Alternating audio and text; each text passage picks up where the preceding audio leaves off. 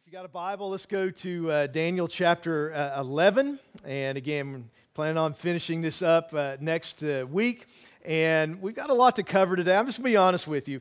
This is probably one of these passages of Scripture that unless you were preaching verse by verse through books of the Bible, you're never just going to choose to preach on its own. But it's really an amazing passage of Scripture. You know, as Missy was reading, and really I should probably have Missy up here reading the Scripture. I think that's her gift. But as Missy was reading from 1 Peter, it reminded, the phrase in there about, these things that were, I don't remember the exact wording, predicted, prophesied beforehand about the sufferings and the glories of Christ. We've seen that in the book of Daniel. I thought about Daniel chapter 9.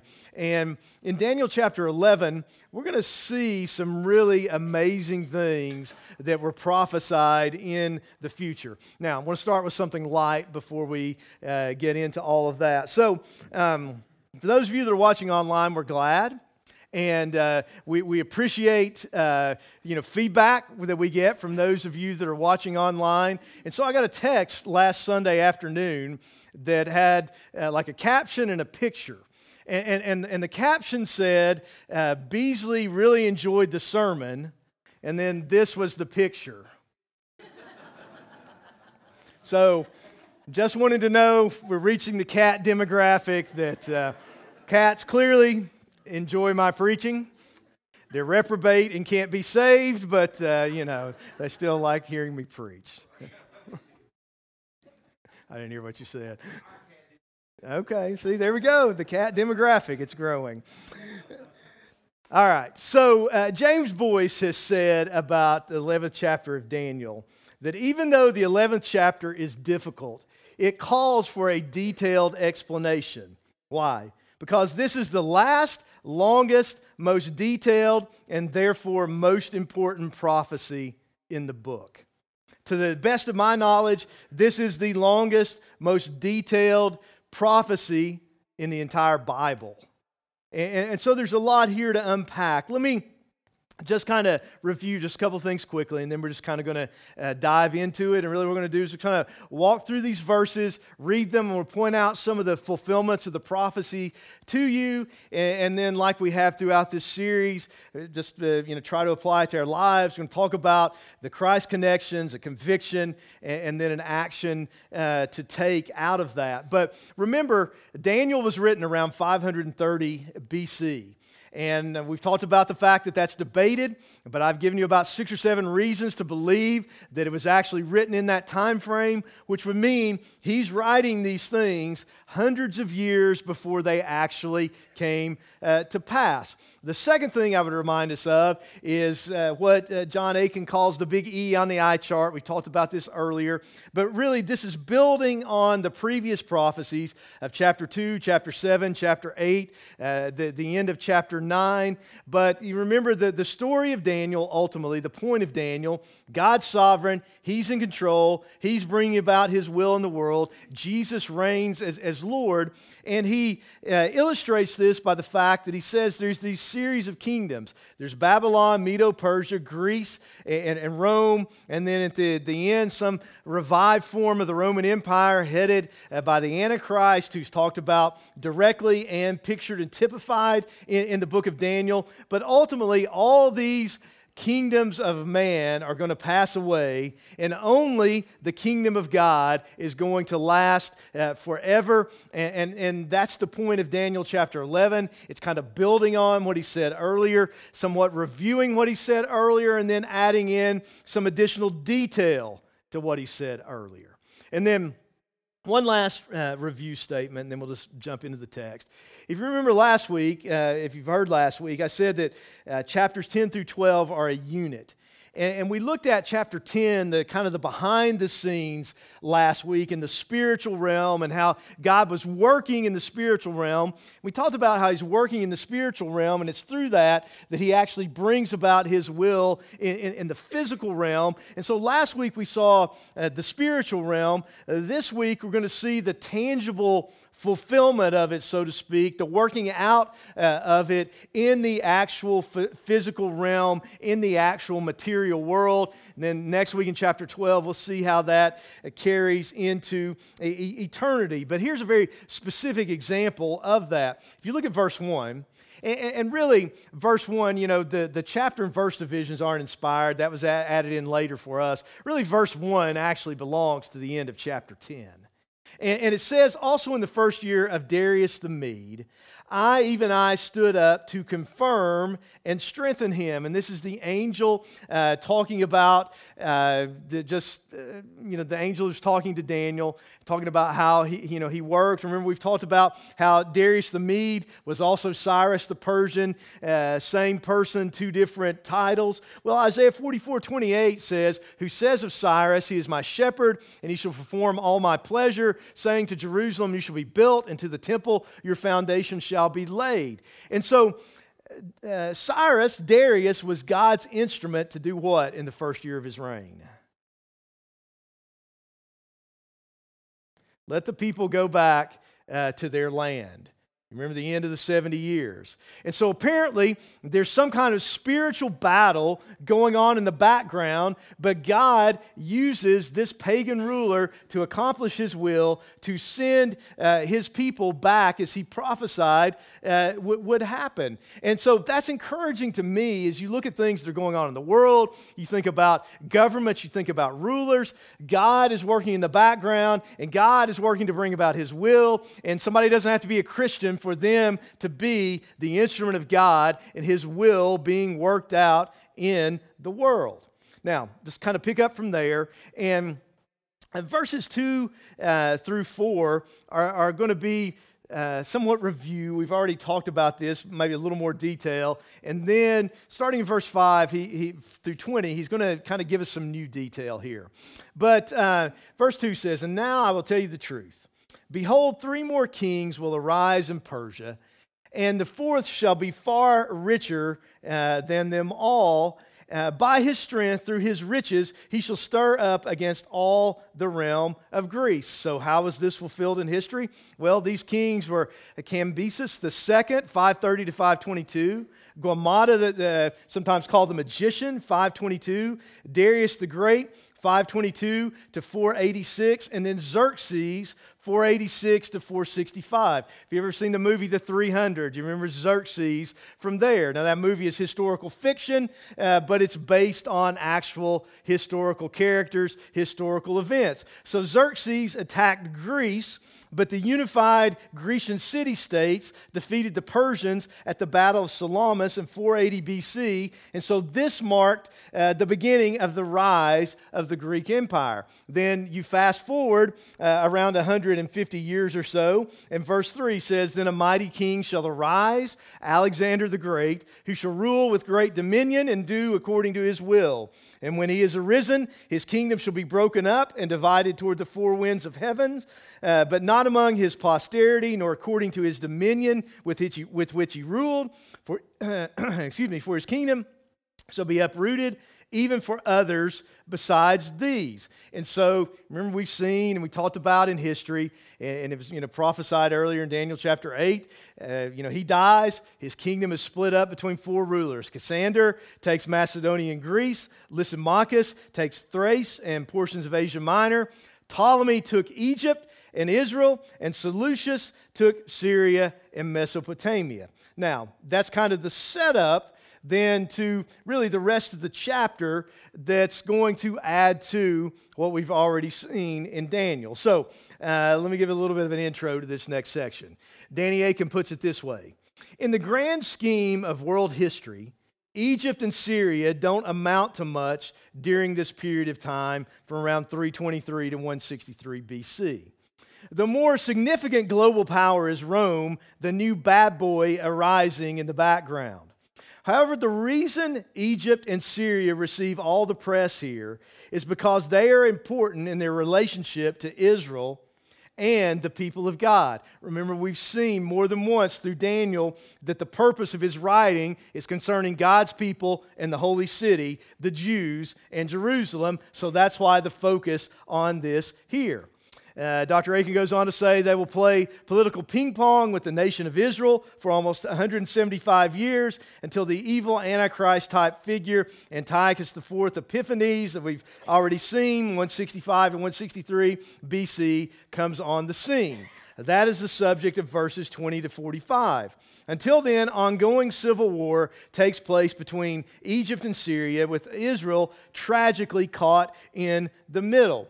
And then Wade Burleson writes, and this is important if you're going to understand the rest of this as I talk through it, or hopefully as you're studying on your own. And just so you'll know, in the app, we usually put some, an outline in there, put more detailed notes in there, so it's got a lot of these historical references and that kind of thing, if you want to refer to that. But Wade Burleson writes of this: for the rest of Daniel 11, the king of the north represents the king leading the northern Seleucid people, also known as the Syrian kingdom.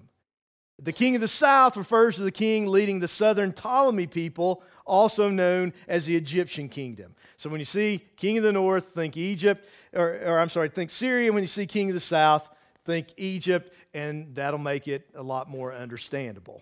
Okay? We tracking so far?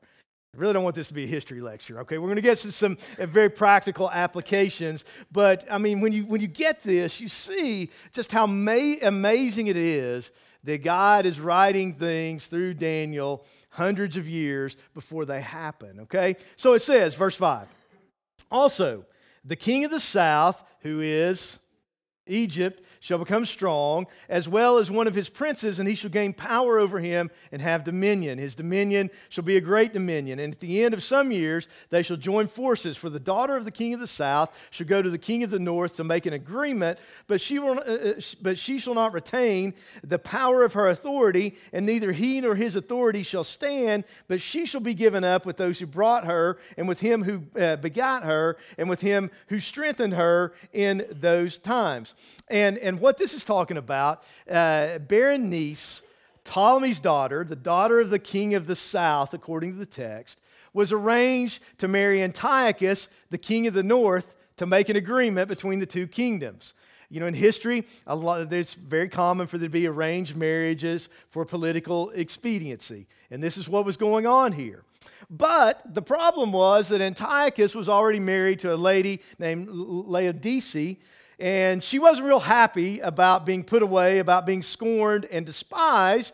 So she murdered Antiochus, Berenice, and their child. And so that's what these verses are talking about. It was predicted, and this is what happened in history. And then it says, but from a branch of her roots.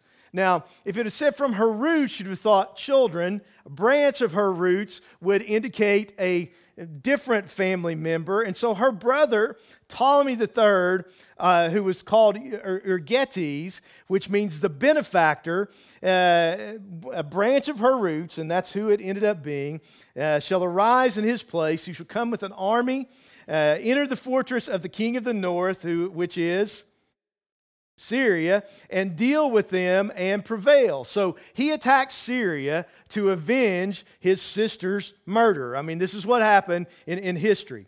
And he shall also carry their gods captive to Egypt. He took back their idols and statues and whatnot that Xerxes had taken earlier, with their princes and their precious articles of silver and gold. And he shall continue more years than the king of the north. He outlived him, which happened in history. But like I said, his name, Euergetes, means benefactor, and he was called this because of returning their gods and getting all this gold and silver for them. You see the specificity of the prophecies here. Also, the king of the north shall come to the kingdom of the king of the south, but shall return to his own land. So the Syrian king, Seleucid II, tried to come and invade Egypt, but history tells us that this was unsuccessful because his fleet was destroyed in a storm. And then starting in verse 10,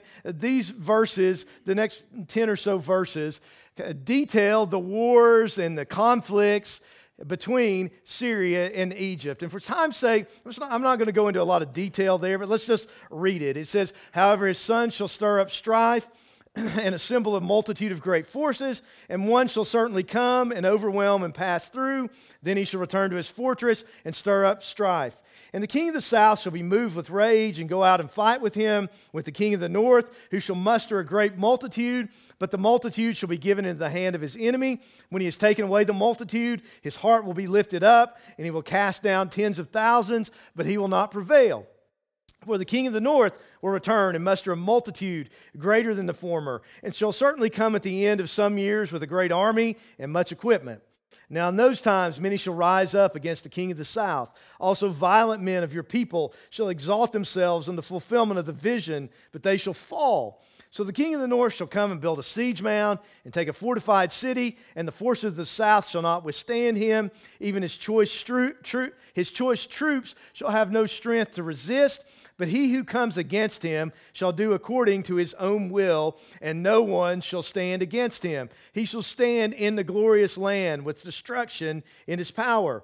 He shall also set his face to enter with the strength of his whole kingdom, and upright ones with him, thus shall he do. And he shall give him the daughter of women to destroy it, but she shall not stand with him or be for him. After this he shall turn his face to the coastlands, and shall take many. But a ruler shall bring the reproach against them to an end, and with the reproach removed, he shall turn back on him. Then he shall turn his face toward the fortress of his own land, but he shall stumble and fall and not be found. And again, you can do the research on this. You see all these things being fulfilled in history. I don't feel like I've got time to get into all the details of it. It would be here all day. I just wanted to give you some kind of examples of these prophecies being specifically fulfilled. Here's an example, verse 20. It says, there shall arise in his place one who opposes taxes on the glorious kingdom. But within a few days he shall be destroyed. But notice this, but not in anger or in battle. This is Seleucid IV, and he was poisoned by his minister Heliodorus, so he was destroyed, but not in anger or in battle. He was poisoned by one of his own associates. So, this is what's going on there for a long period of time. Israel's kind of caught in the middle of these two kingdoms, the northern and southern kingdom, Syria and Egypt, fighting with one another in all these conflicts. They're kind of caught in the middle. But then verse 21 picks up, and we won't go into huge detail about him because we've already done that. So if you want to learn more about Antiochus Epiphanes, just go back and find the message from chapter 8 on our podcast or YouTube or wherever, website. But this is starting verse 21. It talks about Antiochus Epiphanes, and remember, Epiphanes means God manifest. That's how he looked at himself. The Jews called him the madman, though, very quietly in whispers. And so it says, in his place shall arise a vile person, to whom they will not give the honor of royalty, but he shall come in peaceably and seize the kingdom by intrigue. So he didn't take over by force. He took over really after Seleucus died. The next in line was like a 5-year-old kid. And so he worked and did all these things, and he jumped in there. He took over. And it says, with the force of a flood, they shall be swept away from before him and be broken. And also the prince of the covenant. And this is talking about the Jewish high priest, Onias III, that Antiochus replaced with a guy named Jason. But then he double-crossed Jason and with a guy named Menelaus, who then became the high priest. That's the kind of stuff he's doing. So it says, verse 23, after the league is made with him, he shall act deceitfully, for he shall come up and become strong with a small number of people. He shall enter peaceably even into the richest places of the province. He shall do what his fathers have not done, nor his forefathers. He shall disperse among them the plunder, spoil, and riches, and he shall devise his plans against the strongholds, but only for a time. He shall stir up his power and his courage against the king of the south with a great army. And the king of the south shall be stirred up to battle with a very great and mighty army. But he shall not stand, for they shall devise plans against him. Yes, those who eat of the portion of his delicacies shall destroy him. His army shall be swept away, and many shall fall down slain. both these king's hearts shall be bent on evil, and they shall speak lies at the same table, but it shall not prosper, for the end will still be at the appointed time. And so these verses are talking about him by guile at times and by military force at some times, conquering some of the provinces of Egypt, and then ultimately part of Egypt itself. And it says in verse 28, while returning to his land with great riches, his heart shall be moved against the holy covenant, so he shall do damage and return to his own land. So what happened there was a rumor spread that he was killed. Remember Jason, who was, in working with him, and then he got double-crossed by him. He got together 1,000 men, led a rebellion against him in Jerusalem, and so the things we talked about in Daniel chapter 8, this is what set that off, where tens of thousands of Jews he killed, others he sold into slavery, he stops their worship, he desecrates the temple. That was the spark that lit that fuse. And in verse 29 says, at the appointed time he shall return and go toward the south, but it shall not be like the former or the latter. For ships from Cyprus shall come against him. These were Roman ships. Therefore he shall be grieved and return in rage against the holy covenant and do damage. So he shall return and show regard for those who forsake the holy covenant. So what happened here? He went to war against Egypt again. This time, though, they appealed to Rome for help. Rome said yes. That they send an envoy headed by a guy named Popilius, who was an ambassador, and he delivered the Roman Senate's demand that Antiochus withdraw from Egypt. Antiochus requested time to think about it, but this ambassador famously took a stick that he was holding, drew a circle around Antiochus Epiphanes, and said that you can't leave this circle until you give your answer. Antiochus is ticked off by this, but he figures it's smarter to be expedient, not tangle with Rome, so he goes along with his demand. But, sometimes when you get mad, you have displaced anger, right? Sometimes we ticked off at somebody at work and we come home and take it out on our spouse or children. Well, Antiochus has displaced anger. He's ticked off at Rome, but he decides to take it out on the Jews. So he comes back, and verse 31 says, forces shall be mustered by him, and they shall defile the sanctuary fortress. Then they shall take away the daily sacrifices and place there the abomination of desolation. Those who do wickedly against the covenant, he shall corrupt with flattery. And this maybe is the key verse in the whole chapter. But the people who know their God shall be strong and carry out great exploits. So in other words, he's going to come back and eliminate their religion, take away their sacrifices. The abomination of desolation, Jesus refers to this. There's a future fulfillment of the Antichrist. But, he puts a pig on the altar. He sets up, worship of his God. And he says, those who do wickedly against the covenant, he shall corrupt with flattery. Some people are going to go along with this. Some people are going to be sucked into it. But people who know their God will be strong, carry out great exploits. Historically, that's talking about the Jewish priest Mattathias and his 5 sons, including a guy named Judas Maccabees, who led a rebellion against this. Of course, we talked about in Daniel chapter 8, historically, Josephus talked about how basically, God struck down Antiochus with this terrible disease. He dies this horrible, awful death. But, at the same time, they're leading this rebellion. And it says, and those of the people who understand shall instruct many. Yet for many days they shall fall by sword and flame, by captivity and plundering. Now when they fall, they shall be aided with a little help. But many shall join with them by intrigue. And some of those of understanding shall fall to refine them, purify them, and make them white until the time of the end, because it is still for the appointed time. Now, the last kind of, how like if you listen, like Jay and Lily, our son, one of our daughters, went to the Nashville Symphony last night to watch the movie Home Alone with the score being played by I guess, Nashville Symphony Orchestra. Now, I'm not very cultured. I don't know if I've ever been to the symphony, but when you listen to that kind of music, there's like these different movements within the music. Well, now we're about to move into the last movement of this chapter. It switches here. And this is where maybe in interpreting it, there's a little bit more question.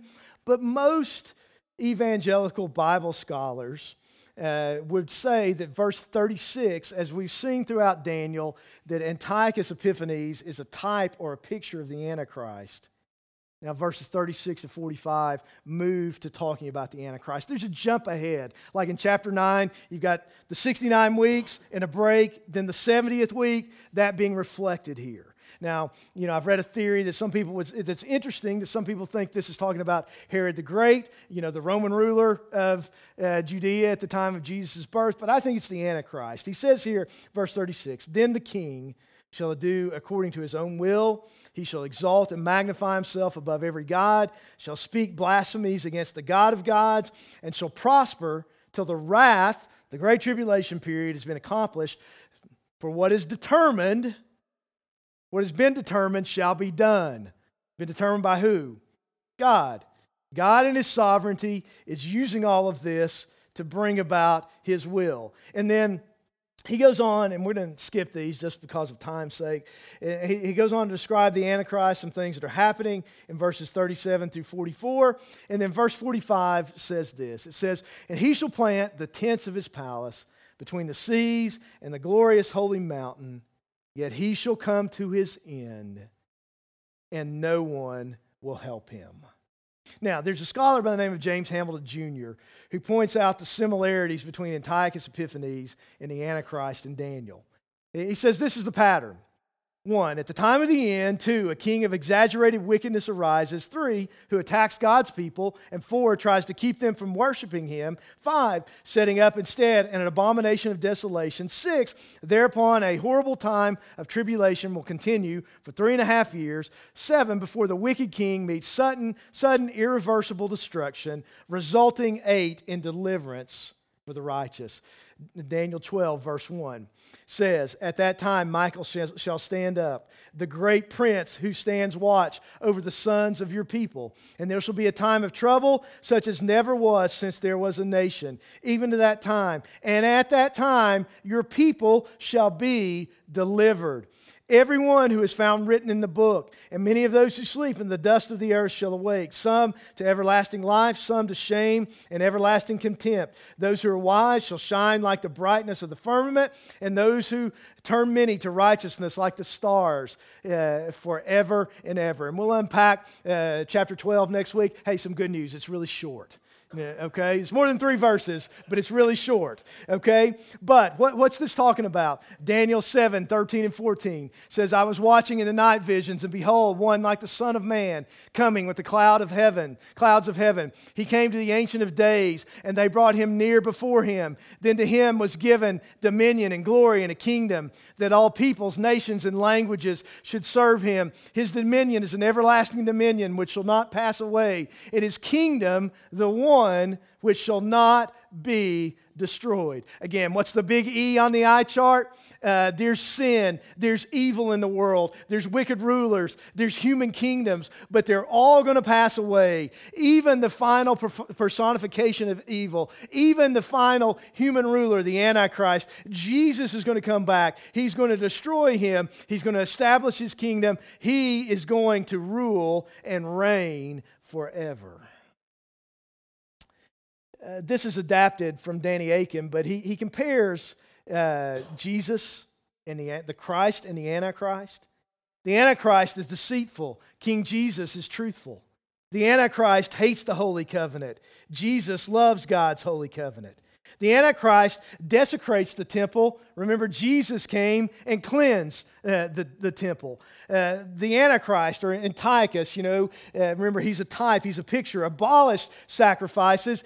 King Jesus came and made a once-for-all sacrifice for the forgiveness of our sins. The Antichrist persecutes and murders God's people. Jesus purifies God's people. The Antichrist was willful. Jesus was submissive. The Antichrist exalts himself. Jesus humbled himself. The Antichrist magnifies himself as God. Jesus is God who incarnated himself as a man. The Antichrist blasphemes God. Jesus glorifies God. The Antichrist, it says in chapter 11, verse 38, worships the God of war. Jesus is the God of peace, the Prince of Peace, who's coming to establish a kingdom of peace. The Antiochus kingdom ended.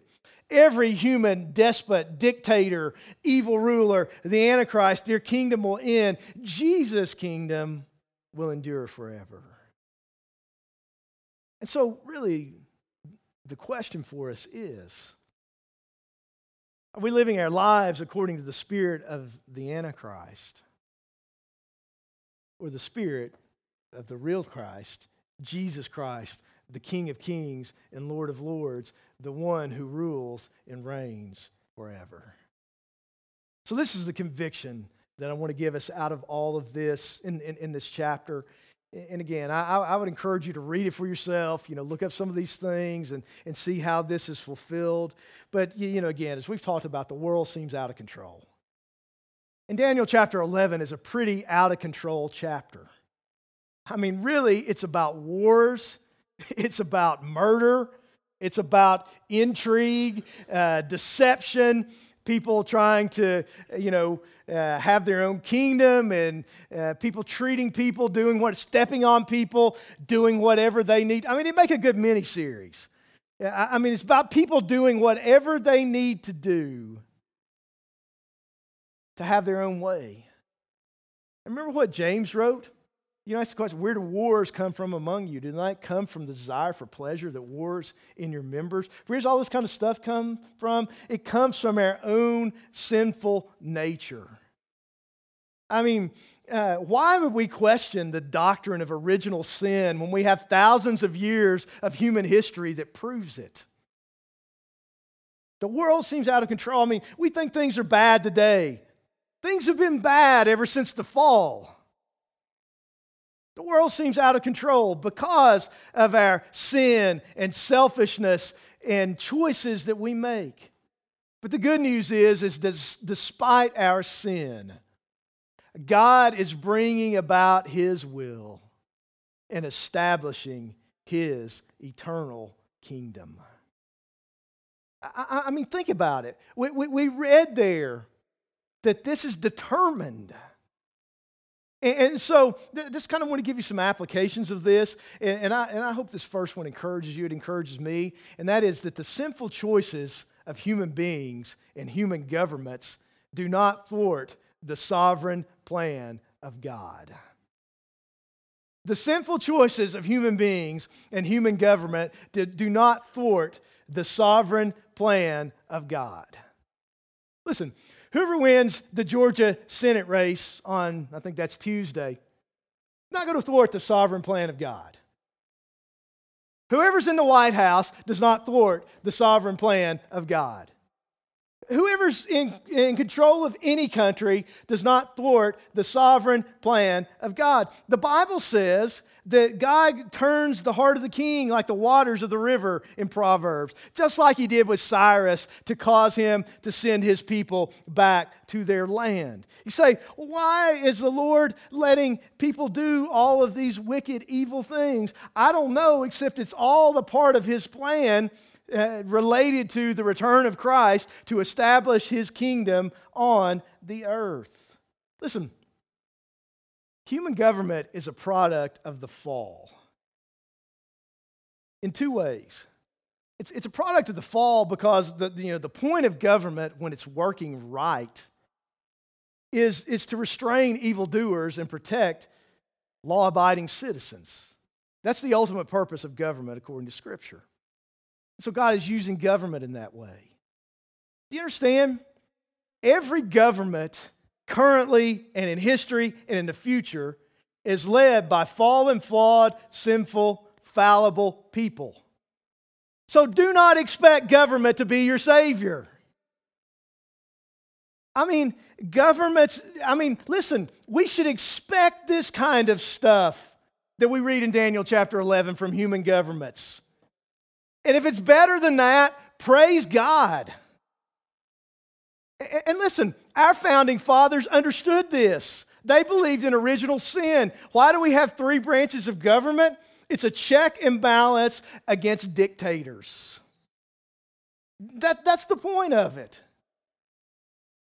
And see, the ultimate idea of it, and listen, I'm not downplaying the importance of government, voting, all those, it's very, very important. But it's not a savior.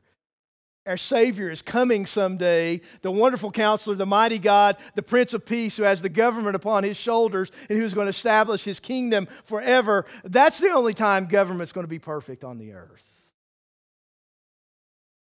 So don't put your hope in government. But don't despair if it's not going like you think it's supposed to go, because, again, the sinful choices of human beings and human governments do not thwart the sovereign plan of God. Hey, you know what? Something else is good news about that? Is my stupid sinful choices have not thwarted the sovereign plan of God either. He's greater than all that. That's really good news. Because if it all depends on how smart I am to figure it all out, me and some other people are probably in trouble. His grace is greater than all of our sin. Second, I think we see from this that we can base our lives on Scripture because these fulfilled prophecies demonstrate that it is the Word of God. We can base our lives on Scripture because these fulfilled prophecies demonstrate that it is the Word of God. Listen, there's other reasons to believe the Bible is the Word of God.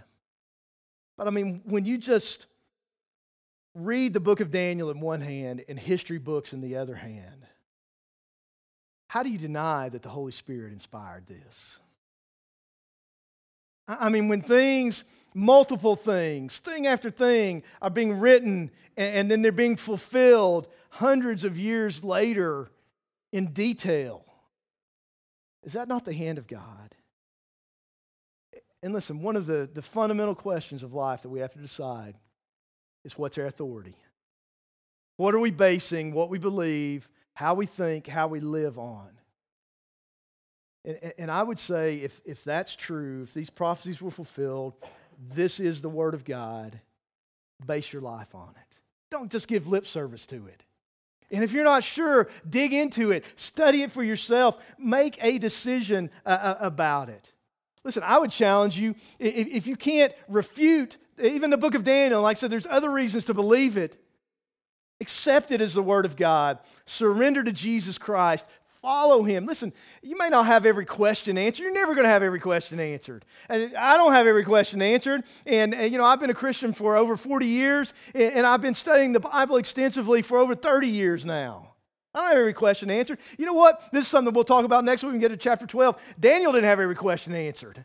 He had angelic visions, and God, and he saw, Jesus, and God enabled him to interpret dreams, and not just interpret it, name dreams. But you see multiple times in the book, he's confused, he's overwhelmed. Listen, you don't have to answer every question to stand on what you know, to stand on what's true. Number 3, we can face the future with confidence because God is sovereign and powerful enough to bring about His will. Listen, how can God predict the future? It's because He's actually bringing it about. I've told you a story before of one time when I was a kid, teenager. I won a bet with one of my cousins that I could predict the score of a basketball game because I'd already actually seen the game, and it was like coming on as a replay. Or I hadn't seen the game; I'd seen it on SportsCenter. But I had seen something that already happened. That's different than something that hasn't happened yet, saying it's going to happen. We can't bring that about with any certainty, but God can, because he stands outside of time and space. He's omnipotent. He has all power. He's sovereign. He can write the future because he's the one who's creating the future. And so we can face the future with confidence, knowing that our God is on his throne, that he's sovereign, that he rules, that he reigns, that Jesus is Lord, that he rose from the dead, and that nothing that we do or anybody else does can thwart the sovereign plan of God. I love this quote by Dr. Martin Lloyd-Jones, and it relates to what I said about you don't have to be certain about everything to be certain about some things. The Christian is a man who can be certain about the ultimate, even when he is most uncertain about the immediate. Listen, we know the outcome. We may not know what it's all going to look like getting there, but we know that Jesus is one. He wins in the end. We can count on that. 4, we will experience trials and persecution, but God will use them for our spiritual growth. Look at verse 35 again. He says, and some of those of understanding shall fall to refine them, purify them, and really that's probably talking about martyrdom there, and make them white until the time of the end, because it is still for the appointed time. Why is God letting some of this stuff happen? I don't know. But I know that if we're in him, he's using it all for our good, to make us more like Jesus, to purify us, to sanctify us, to change us. He has a purpose in our trials. And that's why James 1, 2, and 3 says, my brethren, count it all joy when you fall into various trials, knowing that the testing of your faith produces patience. Does that mean I'm happy about trials all the time? No. But the point is, if we know that God has a purpose, it's just not random, it helps us to rejoice in him even during the midst of trials. Listen, Paul wrote in 2 Timothy that all who desire to live godly in Christ Jesus will suffer persecution. To the point of this, this wasn't originally my notes, but just in my Bible reading a couple days ago, I noticed this in Revelation chapter 6. Look at verse 9. It says, when he opened the 5th seal, I saw on the altar the souls of those who had been slain for the word of God and for the testimony which they held. And they cried with a loud voice, saying, how long, O Lord, holy and true, until you judge and avenge our blood on those who dwell on the earth? In other words, the martyrs are crying out for justice. I want you to notice verse 11.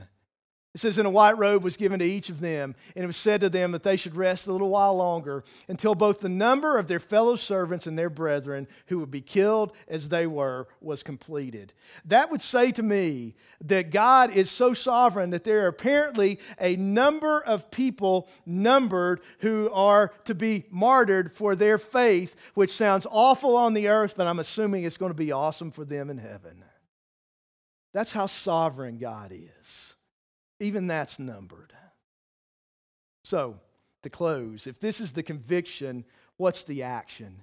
And I think it's this. We will stand firm in Christ, know God, and do great things for God. Look at verse 32 again. I think it's the key verse in all of this. Those who do wickedly against the covenant, he shall corrupt with flattery, but the people who know their God shall be strong and carry out great exploits. In other words, some people are going to be flattered, deceived. Some people are going to go along to get along. Some people aren't going to stand, but other people are going to stand. And the people who know their God, they're going to stand, and they're going to do great things, and God is going to use them. And listen, the point of this is that, yeah, the world seems out of control and things are bad, but God's sovereign and God's working out his plan. But we're responsible. And if we're followers of Jesus Christ, we're called to stand firm in him, get to know him better and better. And as Christ lives through us, to serve him, to do the will of God, to be used by him to make a difference in the world.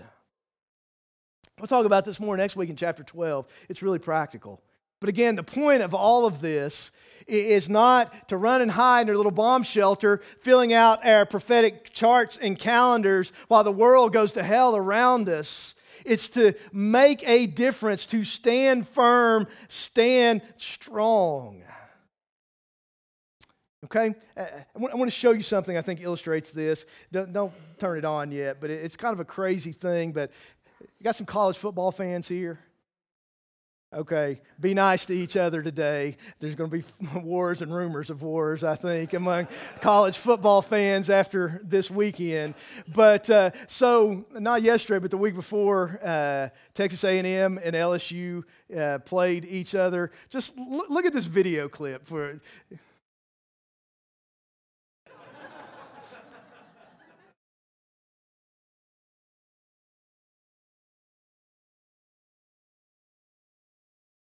Now, let's be honest. Doesn't that dude look like a goofball right there?